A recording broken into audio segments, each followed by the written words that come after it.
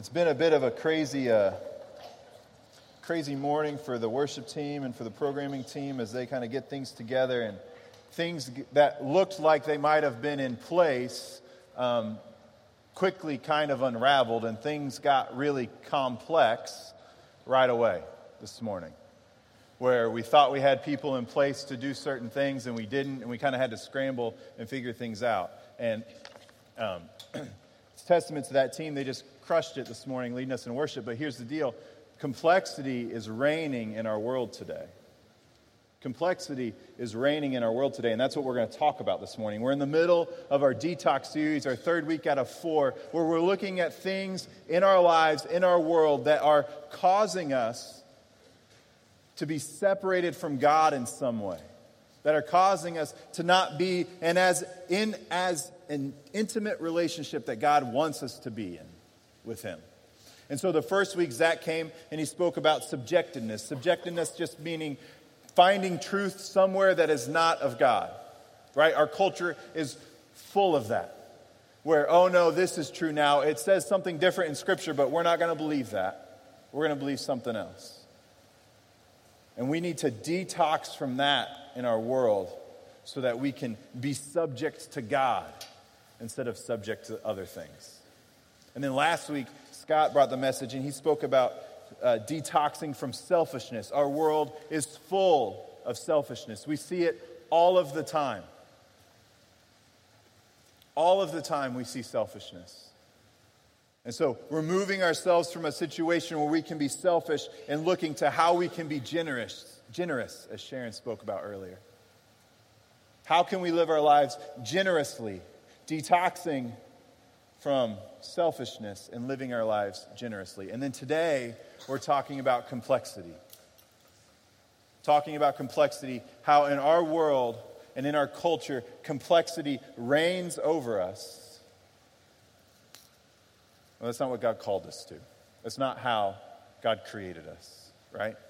So I don't know about you guys, but there's one place in particular in Blue Springs that is overly complex for no reason at all, and it makes me nervous when I walk into the building, and that's 54th Street Bar and Grill.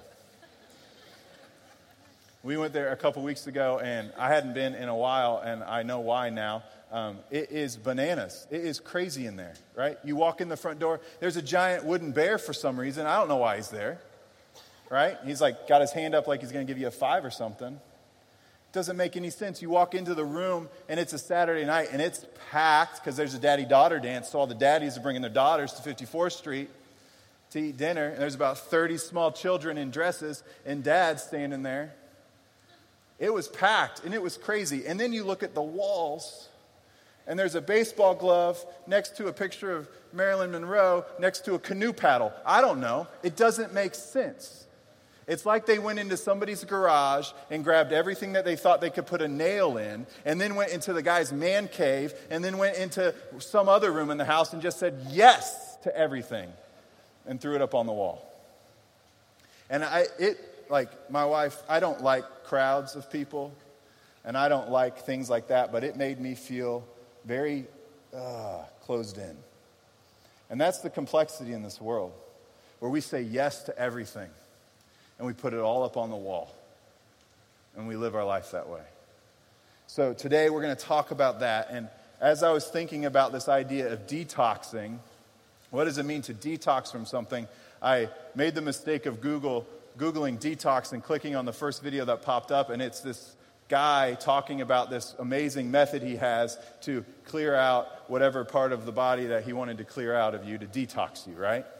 And he walks through it, and it's the same way any infomercial walks through this new thing that they're going to give you, whether it's a juice cleanse or a pill that you can take or whatever it might be. It's that you've got a problem, right? You got a problem, and I'm going to fix it for you, and here are the benefits. That's how he walked through his product. It's about a 5-minute video, but there was a problem, and he had to tell you about it, and it was gross, right? And then he had a remedy. He had a remedy for it, and then he told you the benefits. And today, that's what I want to do as we walk through this idea of complexity. I want to tell you where complexity starts, where complexity comes from, where the problem of complexity's origins are. And then I want to tell you practically, how can we detox? How can we detox from complexity? How can we pull ourselves out of it in some way, in a practical way? And then I want to tell you what the benefits are, right? I'm going to be an infomercial today, right? We've got a problem. We've got a practical way to fix it, and here are the benefits. So those are the three questions I'm going to answer. Where does complexity come from? How can we detox from it?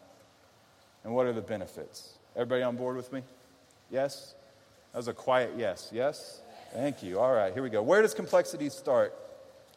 Open your Bibles to Genesis chapter 3.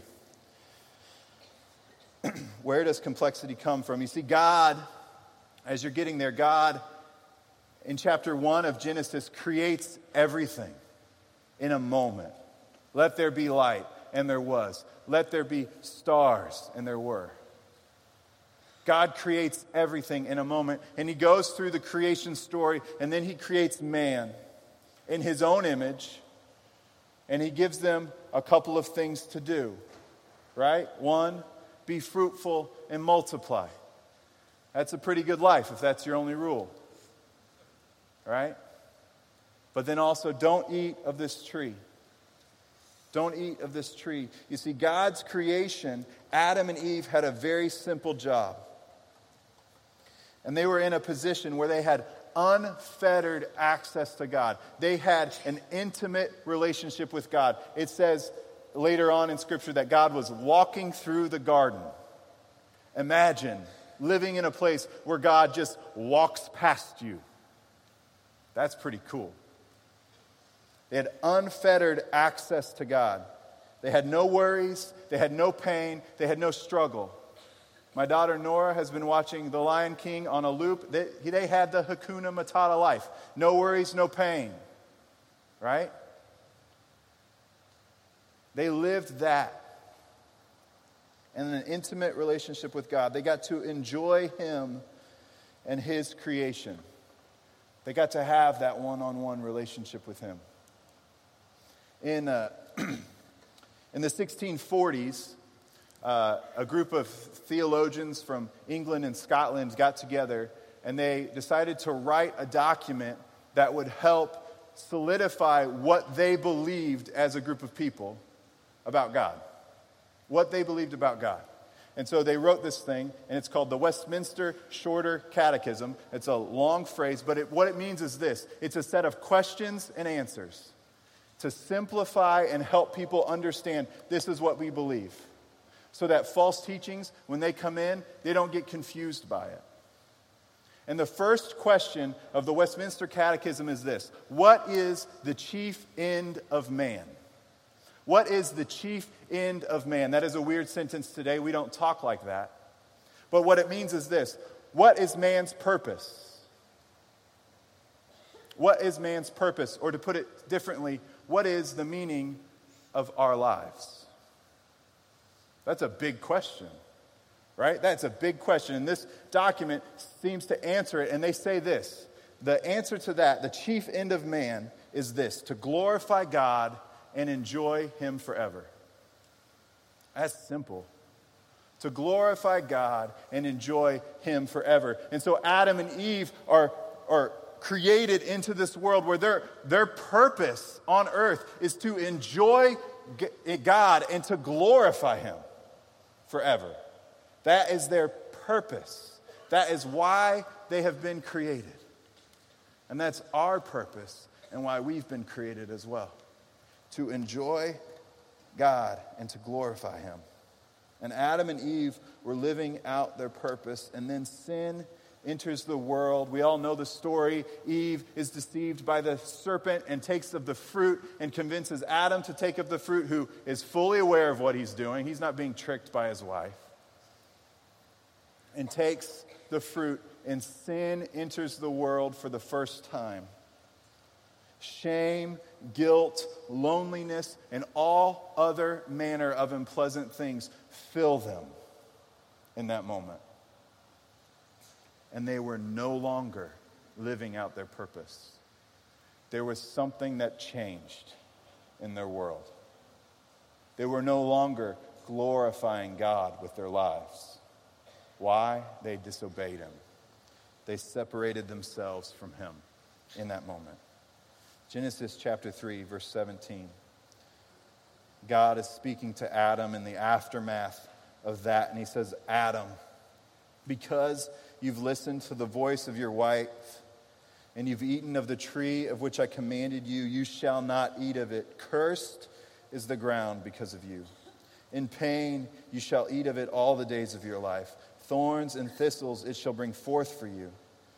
And you shall eat of the plants of the field. By the sweat of your face you shall eat bread, till you return to ground, for out of it you were taken. For you are dust, and to dust you shall return. You see, Adam and Eve had a pretty easy life. Everything was given to them, but now the struggle is real. Complexity enters the world. Adam and Eve have to work at it just to survive. And guess what? Also, death is coming, and it wasn't before. You shall return to dust. Complexity enters the world for the first time. So where does complexity come from? Complexity starts in the garden. Complexity starts in the garden. From the very beginning, Genesis chapter 3, it starts there. And it has been unfolding and unfolding and unfolding ever since. Complexity comes from our sin getting in the way of our relationship with God, getting in the way of how we live out our purpose to glorify God and enjoy him forever.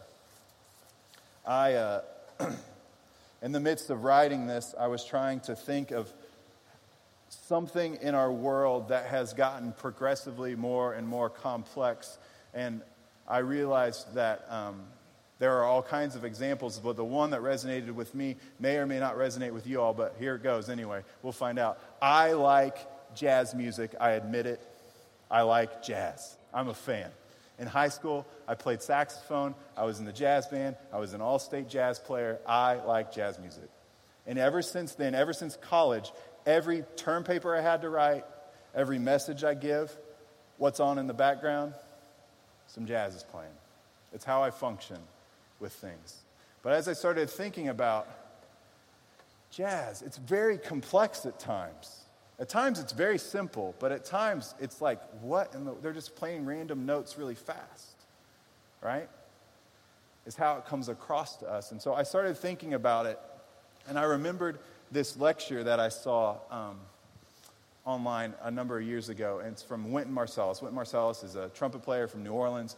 He's the director of jazz at Lincoln Center in New York City. He's a very, very famous jazz player and a historian of jazz music. And he is on stage with a young man who's younger than me, John Baptiste. John Baptiste is a piano player.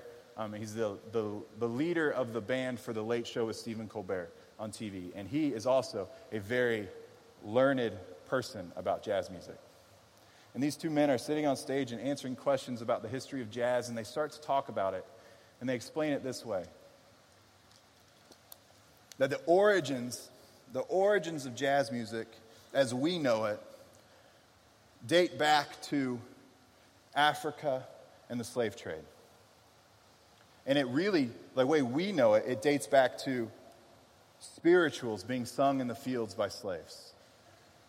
And over time, that music has been changed and gotten more and more complex as it moves throughout the years through. So in the 1860s and 70s, slaves are becoming free and the music starts to change. Those spirituals start to change and become what kind of we understand as jazz music. And then in the early 1900s, we hear a different type of jazz music. And in the 20s and 30s, we hear the big bands of jazz music, Benny Goodman's and all these guys with these great big 30-piece bands playing these big hits that we've all heard.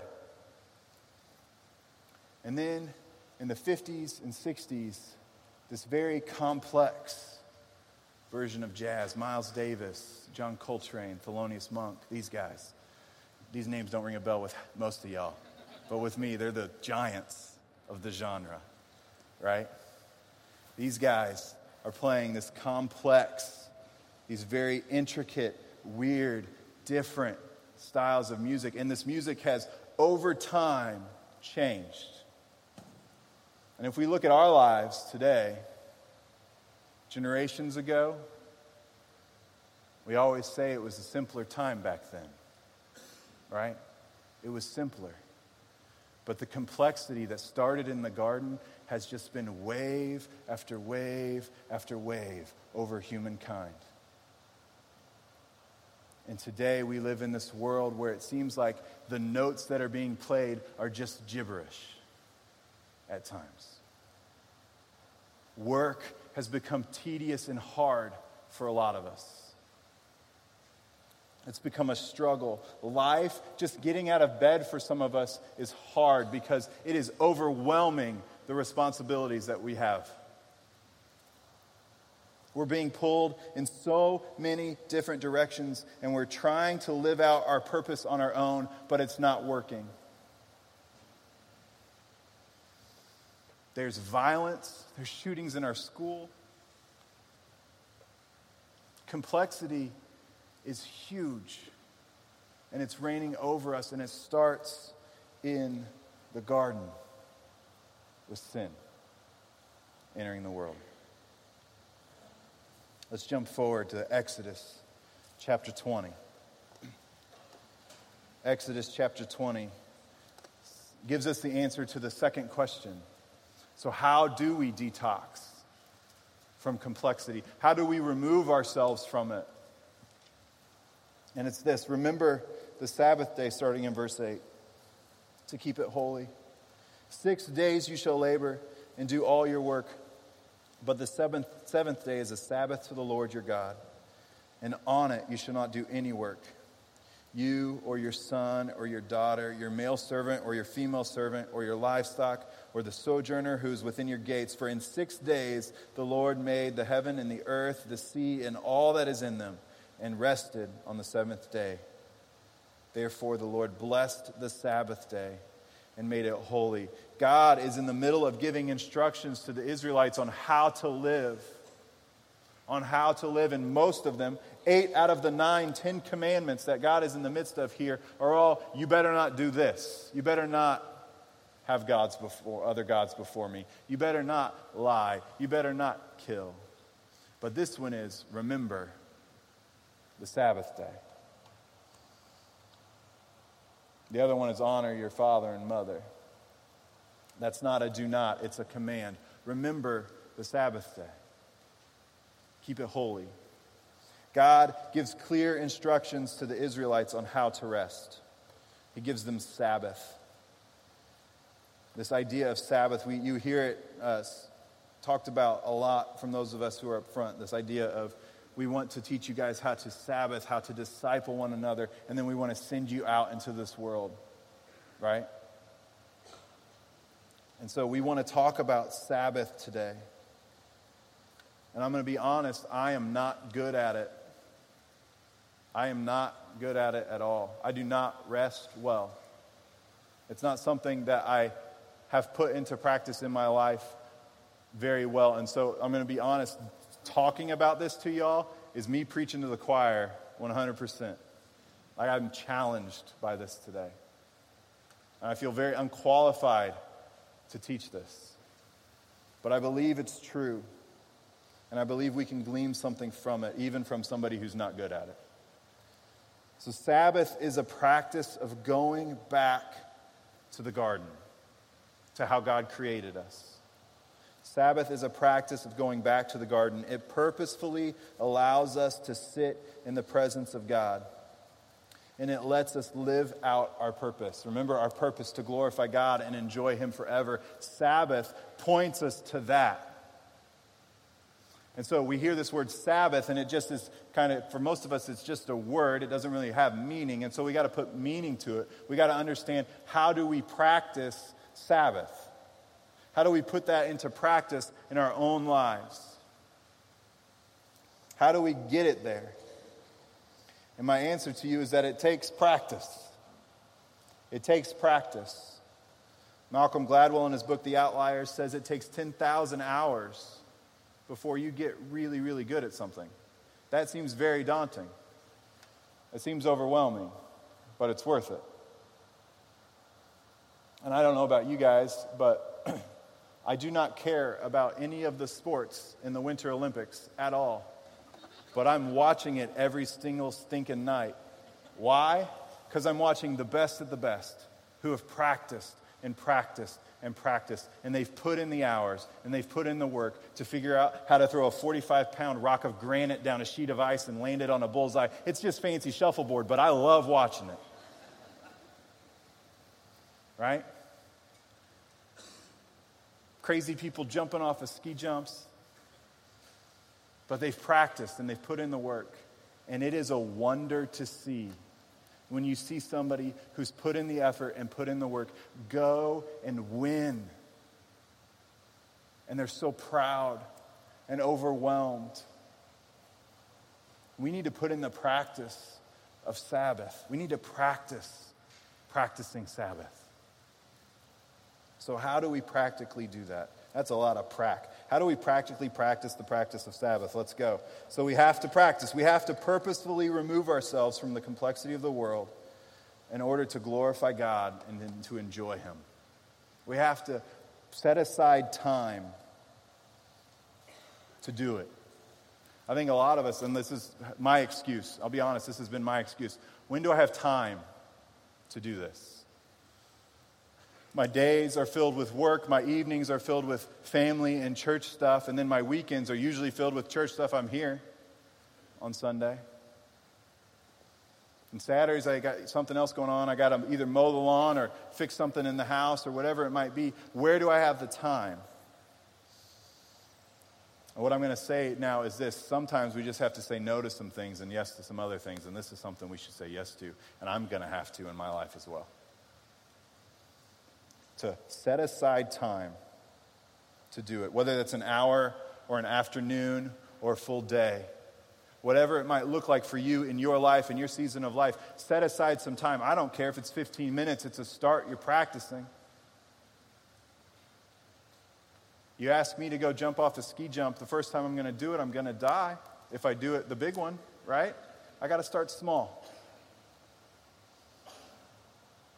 I got to start small. So clear some time, an afternoon, an hour, or a day. I'll be honest, for our family, it's probably going to look like a 4-hour span, whether it's in the morning or in the afternoon of probably a Saturday, when we start to practice this, which we are talking about. How do we put this into place? Just 4 hours, not very long. 4 hours of the day. Clearing some time, practically practicing Sabbath. And then removing distractions. Whatever those distractions might be for you. For me, it's my cell phone, it's a television, it's anything with a screen on it is easy to kind of pull you away for 30 seconds. Whatever is a distraction for you in your life, remove it. That's hard to say. Some of us are going to say, I'm going to do this for a half an hour every Saturday. I'm going to Sabbath. I'm setting aside half an hour. And some of us are going to put our phones away, and we're not going to be able to make it a half an hour. And that's real. I know from experience of trying. Oh, I just got to check. Did anybody text me? I get an email?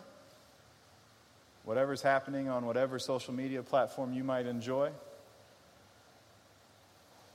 It's going to be hard to remove distractions, but we have to practice it. We're not going to be perfect day one, but we have to practice it. Set aside time, remove distractions, and then live life. I don't expect, like for us, we're going to set aside 4 hours of time, and I've got 2 small children, and there's no way that we're just going to sit in a comfortable chair with our Bible for 4 hours and pray and worship God. That's not how that works, right? But what it is going to mean is that in the midst of living our lives with our family, whatever we might be doing, that we don't have anything else distracting us from enjoying our family, and our hearts and minds will be bent towards God. That's kind of the end goal, to have our hearts and minds bent towards God. That doesn't mean that you can't have a meal as a family. Hey, we're going to, set aside Friday evenings. This is the time where we're going to set aside for Sabbath, and we're going to get together, and we're going to have a meal, and we're going to just have our hearts and minds bent towards God. And when we're done, instead of cleaning up the meal, we're just going to throw all the dishes in the sink and then just enjoy time together as a family, because this sink mess that we just created is a distraction from living life and enjoying God through whatever we got going on in our world. Does that mean I don't get to do this one thing or this other thing? No, what it does mean is that as you're doing whatever your life is doing at that moment, that our hearts and minds are bent towards God in that time. What does that do for us? What does that do for us? Isaiah chapter 30, verse 15, just one verse, it says this: "For thus said the Lord God, the Holy One of Israel, in returning and rest you shall be saved. In quietness and trust shall be your strength."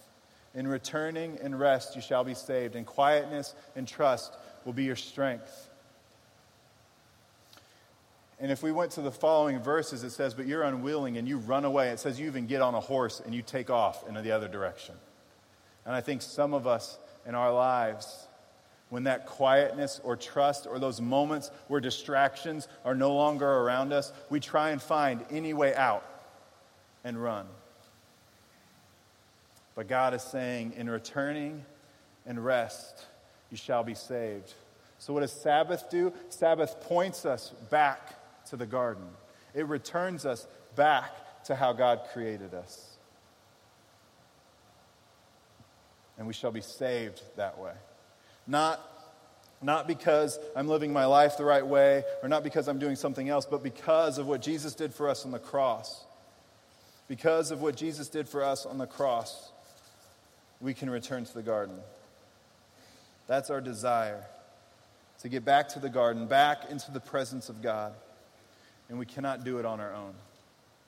Jesus said in Matthew chapter 11, verse 28, says this: "Come to me, all who labor and are heavy laden, and I will give you rest. Take my yoke upon you. Learn from me, for I'm gentle and lowly in heart, and you will find rest for your souls. For my yoke is easy and my burden is light." You see, Jesus is the one who points us back to the garden. In the midst of our rest, in the midst of our needing to separate ourselves from the complexity of the world, removing distractions and setting aside time so that our minds and hearts are bent towards God, Jesus comes in and says, "Hey, are you heavy burdened? Come to me, and I'll give you rest. I will point you back to the garden. I will make you whole again. I will rescue you out of the complexity of this world." Complexity starts in the garden, and Sabbath reminds us of how God created us and who died so that we can get back to how God created us. To glorify God and enjoy Him forever comes from Jesus. Comes from Jesus. We get to experience the glory of the Lord at work in our lives in the midst of our Sabbath rest.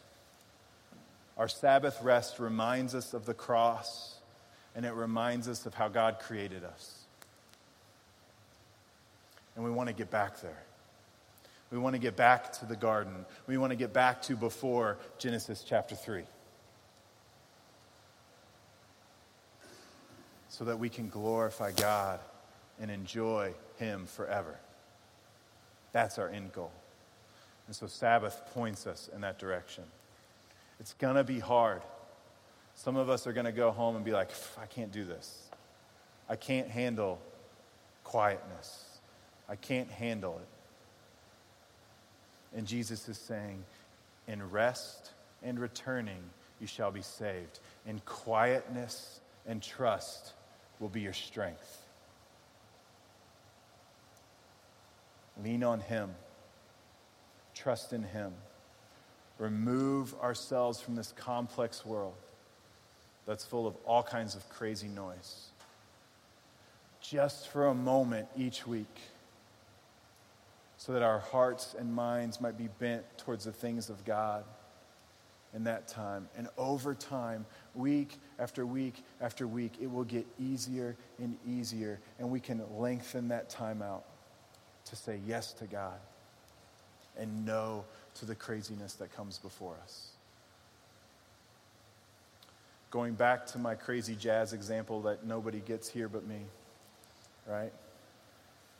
These complex songs, these songs that are so crazy and overwhelming, are kind of in front of us right now. But in the midst of that lecture that I was listening to, Wynton Marsalis said this: all of those songs that seem so crazy and so complex and so out of this world can be broken down to, in their simplest form, back to the spiritual that they came from. If you dig into it deep enough, you can take it back to the spiritual that it came from. And then in this room, he was at the Aspen Idea Festival, which I don't even know what that means, but it sounds kind of crazy. It's just a place where ideas are happening, apparently. And they're in this giant tent, and there's about 400 people sitting out there, and he's on stage, and he says, and here's one of the spirituals that they sang. And the crazy thing about this song is that it was written by a slave trader. And it's the song we sing today in churches all around the world. And he said they would sing this in the fields. And all of these crazy, complex things, all of these crazy things in our life can be pointed back to this. And Wynton Marsalis, on his trumpet, started playing Amazing Grace. Just him by himself. And then the piano player started playing with him, and they were very quiet about it. They weren't getting fancy, complex with the jazz stuff in it. They just played the song. And in the midst of that, these 400 people in this room started singing along. This was not a Christian event. This was just a place where lectures were happening. And they started singing along. And they sang the first verse. And Wynton's eyes are lighting up, and you see that something special is happening in the room. The complexity that they just talked about is being wiped away, and the simplicity of the grace of God is reigning over that room. And the second verse starts, and they sing it even louder. And then they stand. This group of 400 people who didn't know that they were coming to a worship service, they were coming to a lecture on jazz, stand and start worshiping God. Amazing grace, how sweet the sound that saved a wretch like me. The complexity of that music was rooted in the simplicity of that song. And the complexity of our lives is rooted in our sin, but it started in the garden where God created us with a specific purpose to glorify Him and enjoy Him. And He's saying to us today, stand and sing with me. Remove this craziness that's going on in your life and come to me, all who are weary. My yoke is easy, my burden is light. And we can worship with a simple song. Sabbath points us to the cross that points us to how God created us in the garden. And we can get back there. Some of us today are going, this doesn't make any sense. I've never even heard the word Sabbath before. I've barely even been to church before. Let me tell you this. Jesus Christ came to earth and He lived a life that was perfect and clean. So that our messed up lives, our complex, messed up lives might be saved. And He died on the cross in our place so that we might live eternally with God and we might get to have a relationship with God. We might get back to the garden. And for some of us today, you're like, I already understand that, Adam. I'm already on board with that. I'm already on board with Jesus dying on the cross for me. So what I'm saying to you today is, in the midst of this Sabbath rest that we want to put into practice in our lives, it reminds us of what Jesus did and helps us not to forget.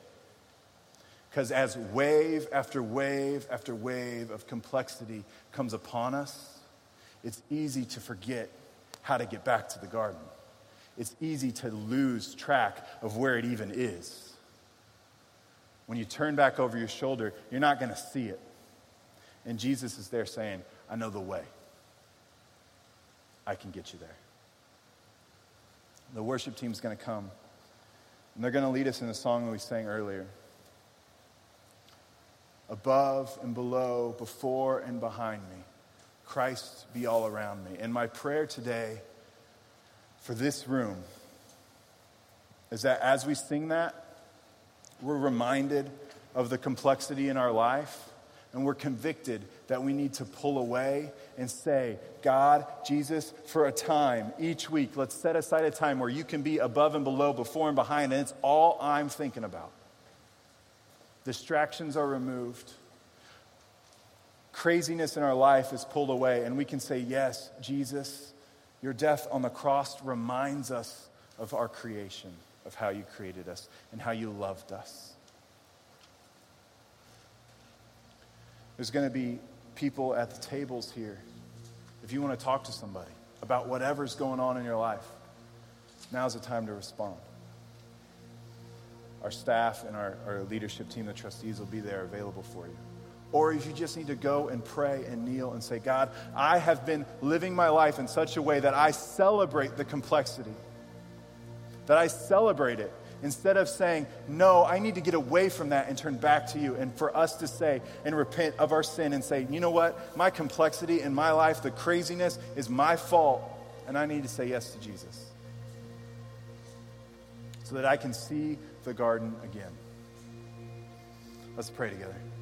God, we thank you for your word. We thank you for your truth. And we thank you for your rest. That in the complexity of our world, in the craziness of the things that surround us and that are happening in our own lives, you call us to return to you and to rest in you. And that will be our salvation. That in the quietness and in trusting of you will be our strength. And Jesus, as you said, come to me, all who are tired, and you'll give us rest. And we say yes to that, God. We say yes to that, God. As the complexity of our world is before us, we ask that you remove it as we sing this song. As we worship you today, move in the hearts and minds of your people. In your name I pray. Let me just say one more thing to y'all, and then we'll do one thing before we leave. Just remain standing. God's love for you is huge. And there's nothing you can do to get away from it. He loves you, and there's nothing you can do about it. No matter what kind of wall of complexity you put in front of your life, God will knock it down to get to you specifically. So in the midst of your life that looks like the left side of that screen, God is saying, I've got serenity for you. I've got saving grace for you to get you to the other side. In the midst of your complex life that sounds like a crazy song of just notes, God is saying, I've got amazing grace for you.